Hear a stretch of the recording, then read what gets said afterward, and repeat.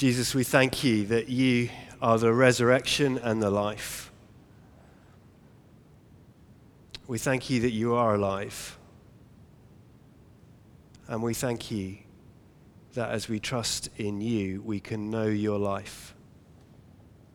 And we pray this evening that you'd help us, Holy Spirit, that you would open our hearts to understand things of you, Jesus, that are beyond our normal understanding. Not to make us clever, but to bring us to the feet of Jesus that we may worship him. Amen. Great. Well, it's good to be here. We're continuing to think through about the resurrection. We've just celebrated it at Easter, this wonderful moment that we remember this man, Jesus, who many claim to be God, dying on a cross and rising to life. But the question I want to ask is a very simple one. So what? So what?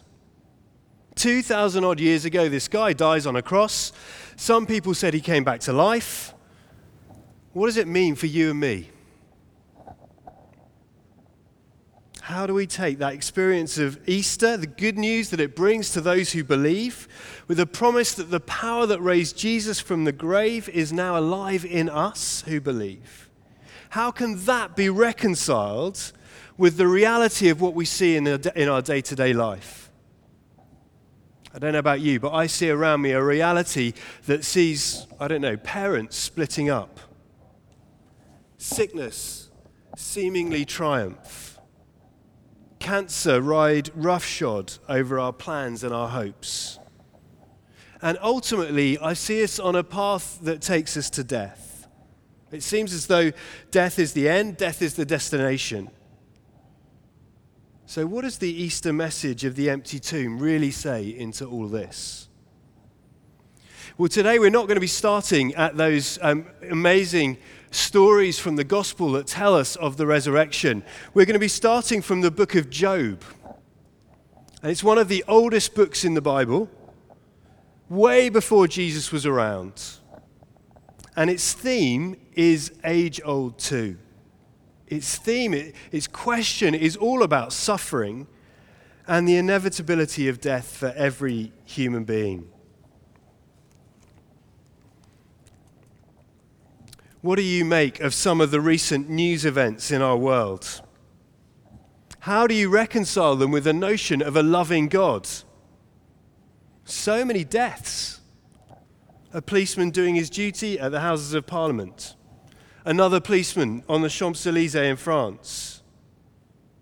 Another bomb in Syria. And children and the innocent are killed. Why are these seemingly good people subject to seemingly pointless and terrible loss? Let's be honest, it seems amazingly unfair. Just look at the world and you see that the mantra that good things happen to good people and bad things happen to bad people simply isn't true. Good things happen to bad people, and bad things happen to good people. What kind of God runs a world like that? Well, the Easter message is good news, but I want us to consider whether it's more than just a set of ideas or beliefs or even facts that we hold to. How does Easter play into our emotions and our feelings that we have about life and about God? Because we have emotions, don't we? And we often react on the basis of our emotions. And if there's one figure in the Bible who's in touch with his emotions, it's Job. Job is staggeringly honest. He knows what people actually say and think, not just what they might say publicly, the public face in church, but what they might say behind closed doors, through tears, in whispers, in the silent, unspoken voices of our minds. Job is a gem because it's both about people and for people who know the pain of suffering. And I think it's particularly important when the church across the world is being seduced by a gospel that says if we just trust God, then everything will be fine. Trust God for riches and they're going to come. Trust God for health and well-being and that will be yours. Trust God for success and it will be yours. Trust God for a marriage partner or children or whatever it is that you're longing for and it will come. That's just not true. The gospel is not about getting what we want. It's not about prosperity and feeling good. Job points us to a completely different way. He points us to a reality where God is sovereign, where he's in control, but where the reality of life just isn't neat. Where suffering is what we experience. Where questions can't be answered in a neat tick box way. Where there's complexity in friendships. Where doubt sits alongside certainty. Where answers don't necessarily come. And when suffering and pain and isolation is real. Today we're flying right into the middle of Job, Job 19. And in it there's this amazing claim that Paul read earlier on, I know that my Redeemer lives. And that chimes with the Easter message, doesn't it? I know that my Redeemer lives. But before we get there, before we get to that amazing truth, we have to see the reality of the world in which Job lives and the reality of our world too.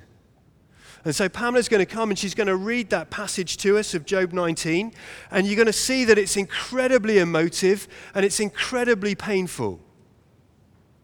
Because we have to go through that pain and see it before we get to the good news that our Redeemer lives. So listen to these amazing words from Job 19.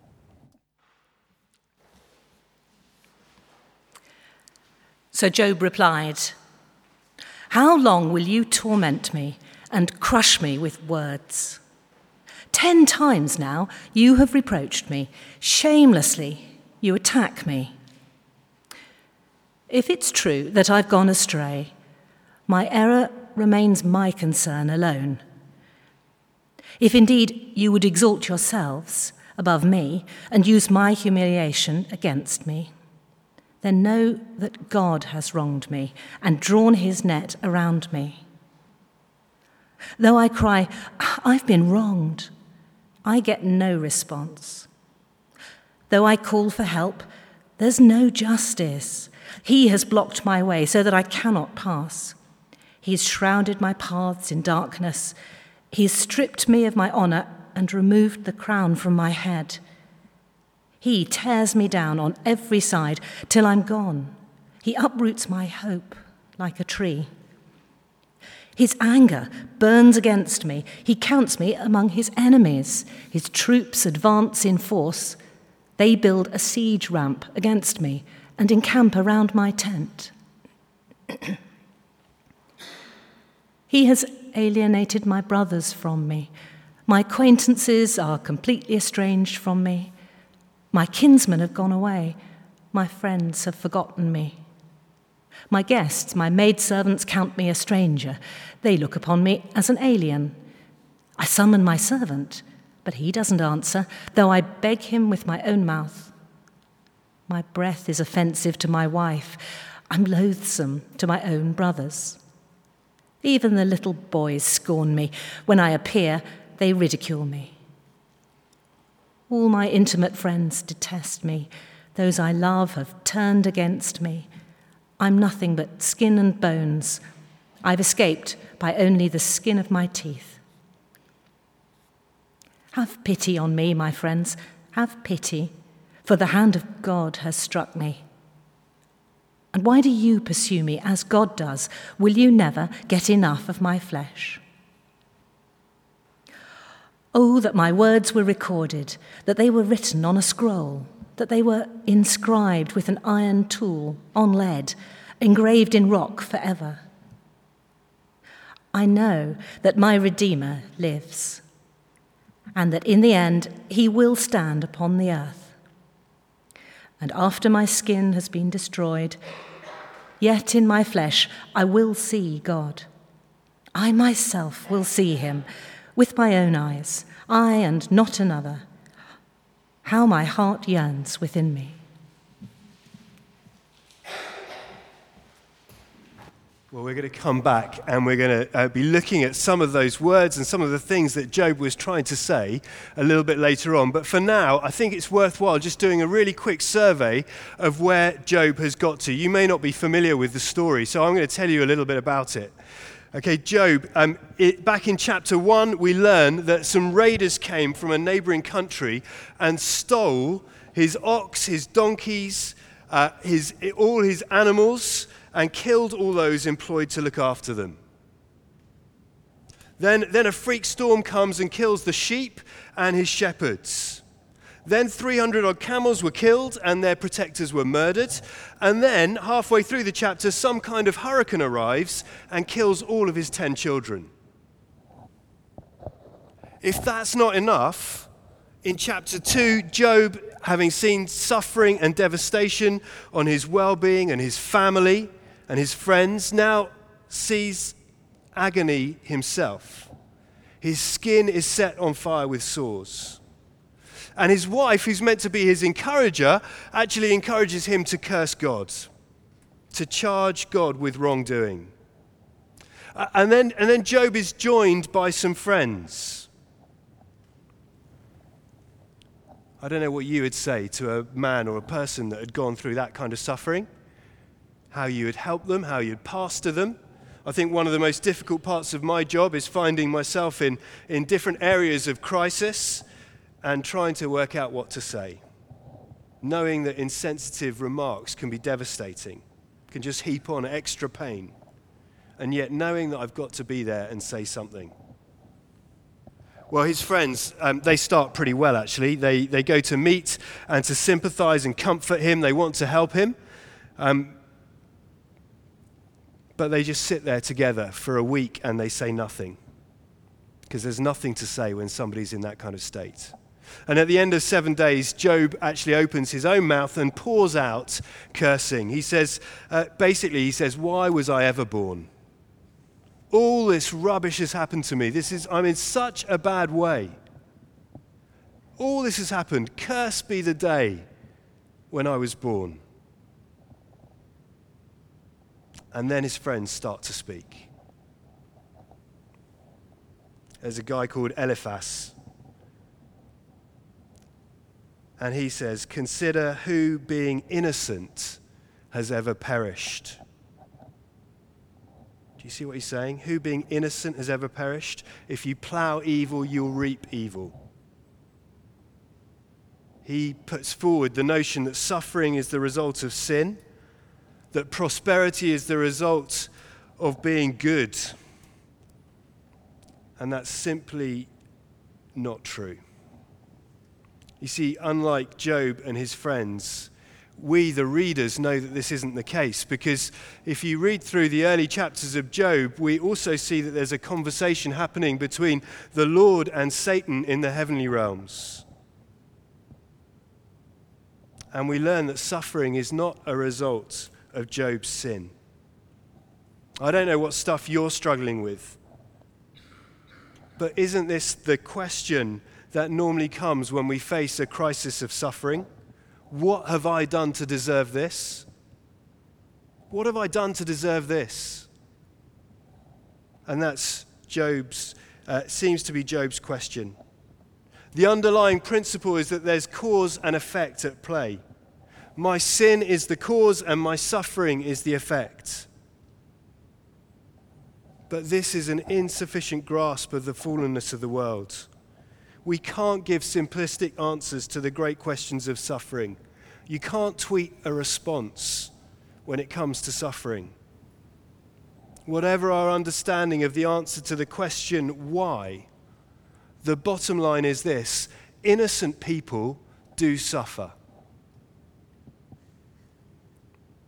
And when Eliphaz applies his theology, there's an insensitivity to it and a cruelty to it. And we see this today too. I don't know if you've ever heard this. Just have faith and everything will be okay. Just have faith and you'll be healed. That's cruel, isn't it?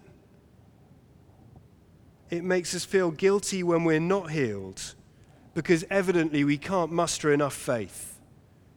Or it turns us against our community who are clearly sinning or not faithful enough to believe in my healing.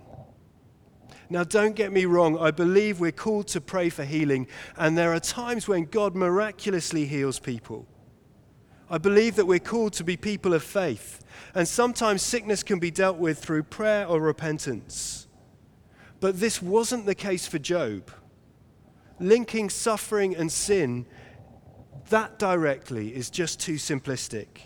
It doesn't address suffering of the righteous or the prosperity of the wicked. So Job, in the midst of suffering, protests his innocence, and his friends, well, they don't listen. One of them even says, the reason why your children died is because they were sinners. And you, Job, you're the cause of that because you're not pure. And it's at this point that we get to chapter 19.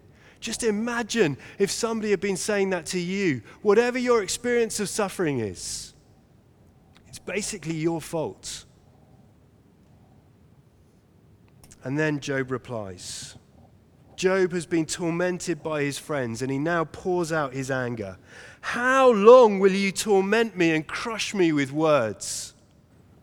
Do you see what he's saying to his friends? Give me a break. But the real question he faces is this. It's not where his friends stand, it's where God stands. The real question he faces is this: is God for me or is God against me? Because if God is for me, then I'm going to get through this suffering somehow. If God is against me, then my despair may well be well grounded. And that's a question for us all. Do we believe that deep down God is for us? Is that what you believe? Whatever we experience, whatever our circumstances, do I believe that God is for me when I've had a terrible week at work, when relationships fall apart, when I've been maligned behind my back, when I'm sick, when my loved ones are sick, when there seems to be no hope? Is God for me? That's the bottom line. If God is for me, then ultimately nothing and no one can do any lasting harm to me. But if not, then I may as well sink into despair. He's grappling with the reality that whatever we read in the Bible about God loving us, caring for us, there are times when our emotions say, well, it just doesn't feel like that. You see, you and I, we probably know the Sunday school answer. We know that God is for us if we're in Christ. But Job reminds us that sometimes, if we're honest, that's too glib a statement to make in an unthinking way. It's the question of the disciples on Good Friday and Easter Saturday.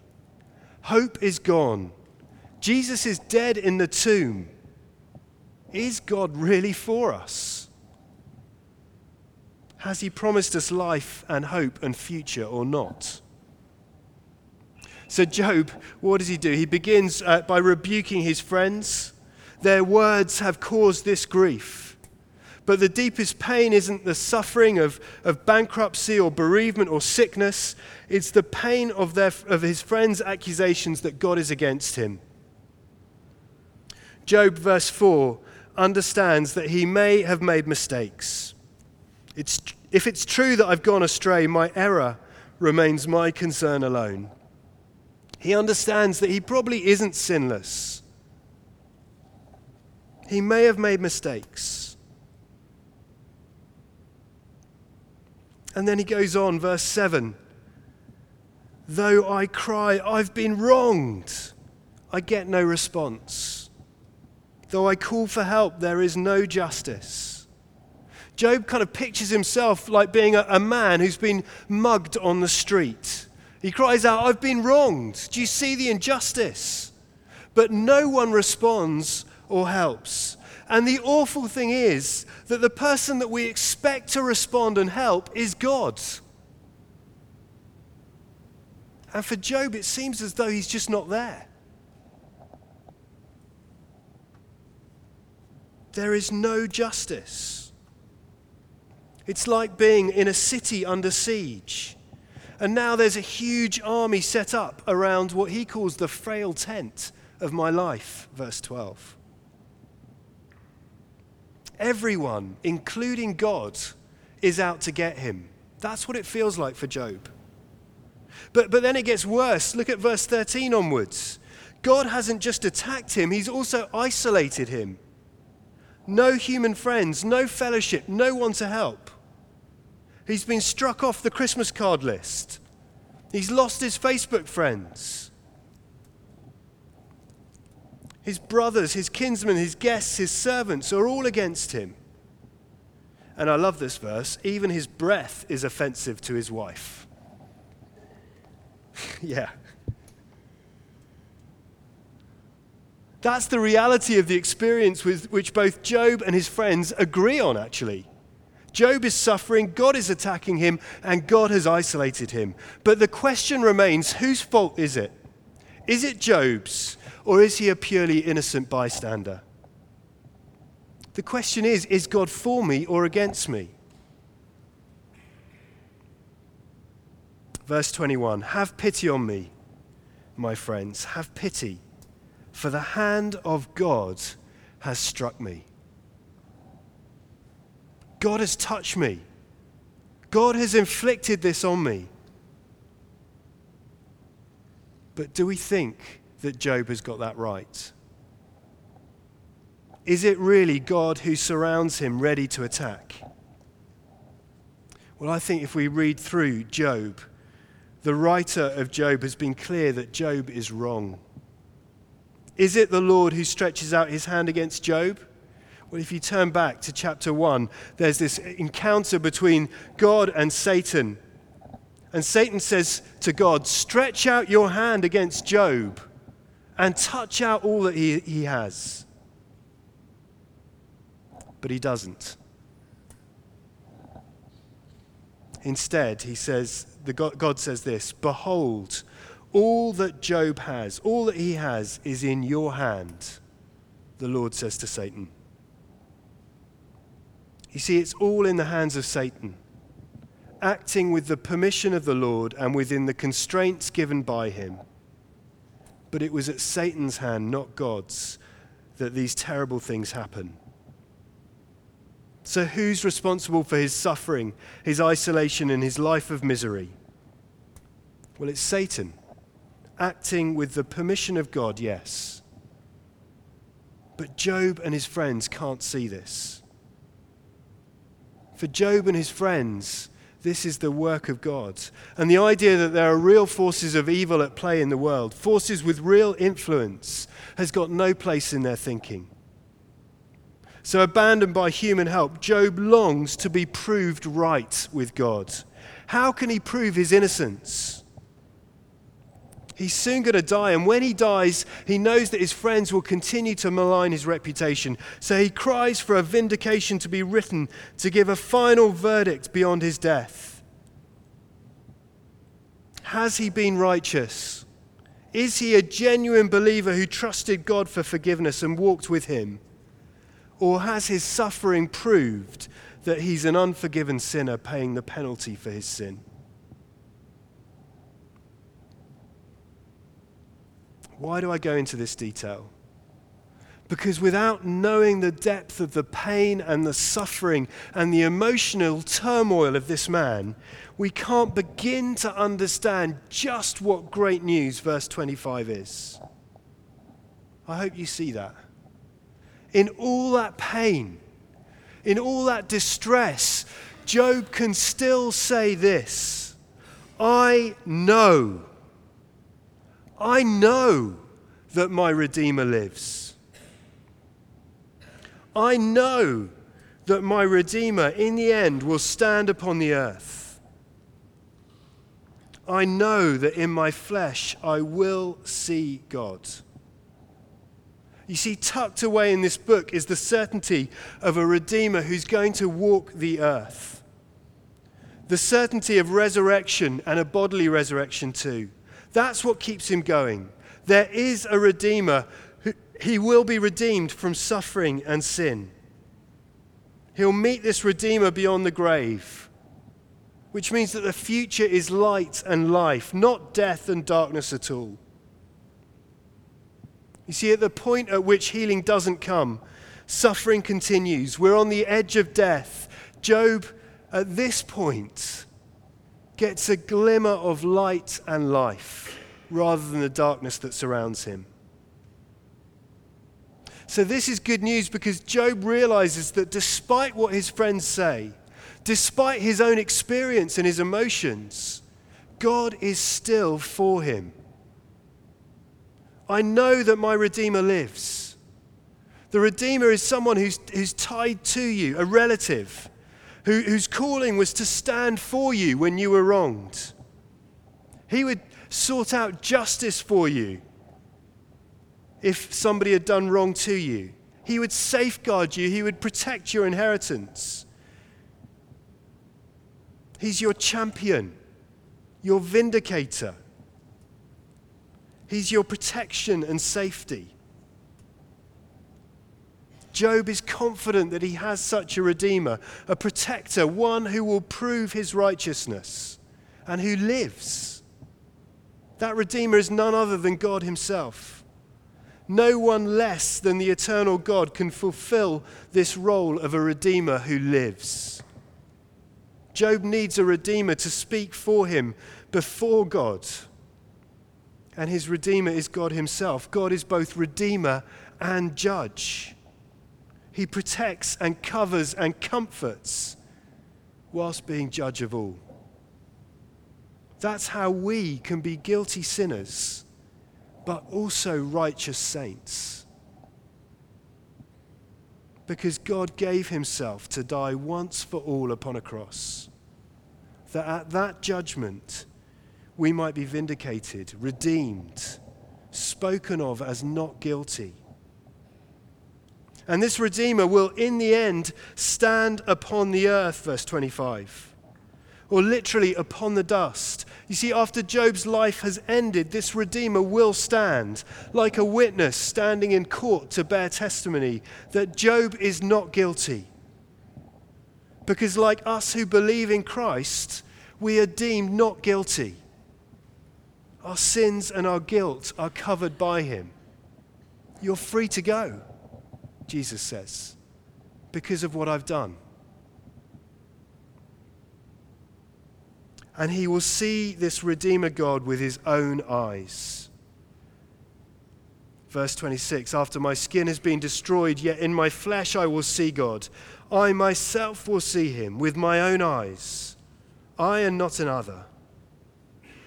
This is difficult to translate, but it seems that Job expects this to happen after his death. After his skin has been destroyed, Job will come to see God face to face.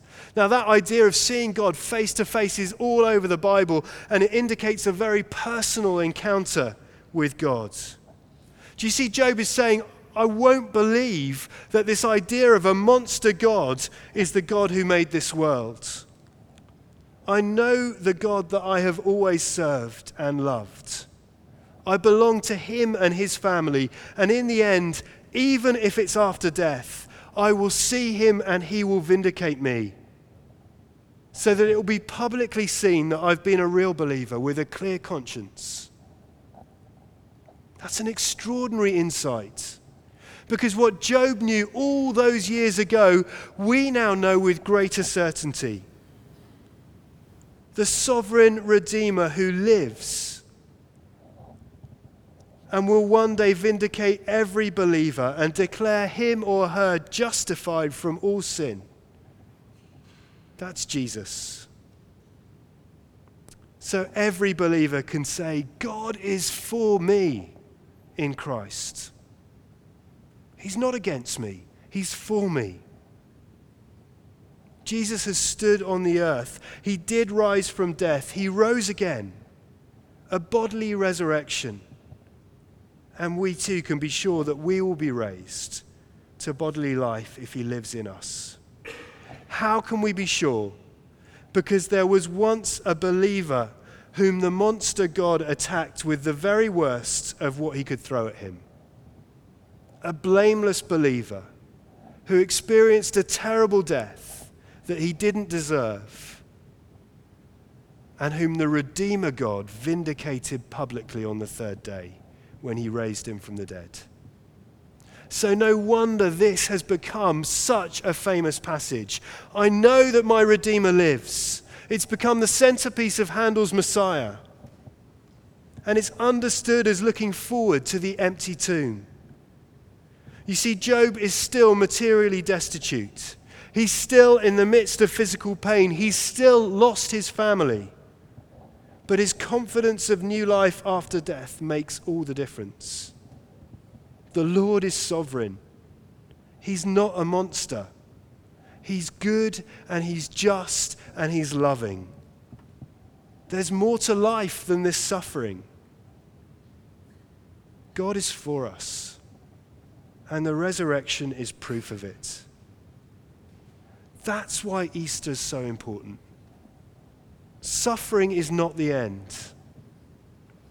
There is hope and a future. There's a guarantee that the Redeemer, the one who cares for you, who protects you, who comforts you, is alive. And when he comes to judge, he says, I've taken the punishment that you deserve. God is for us. That's fantastic news. Let's pray.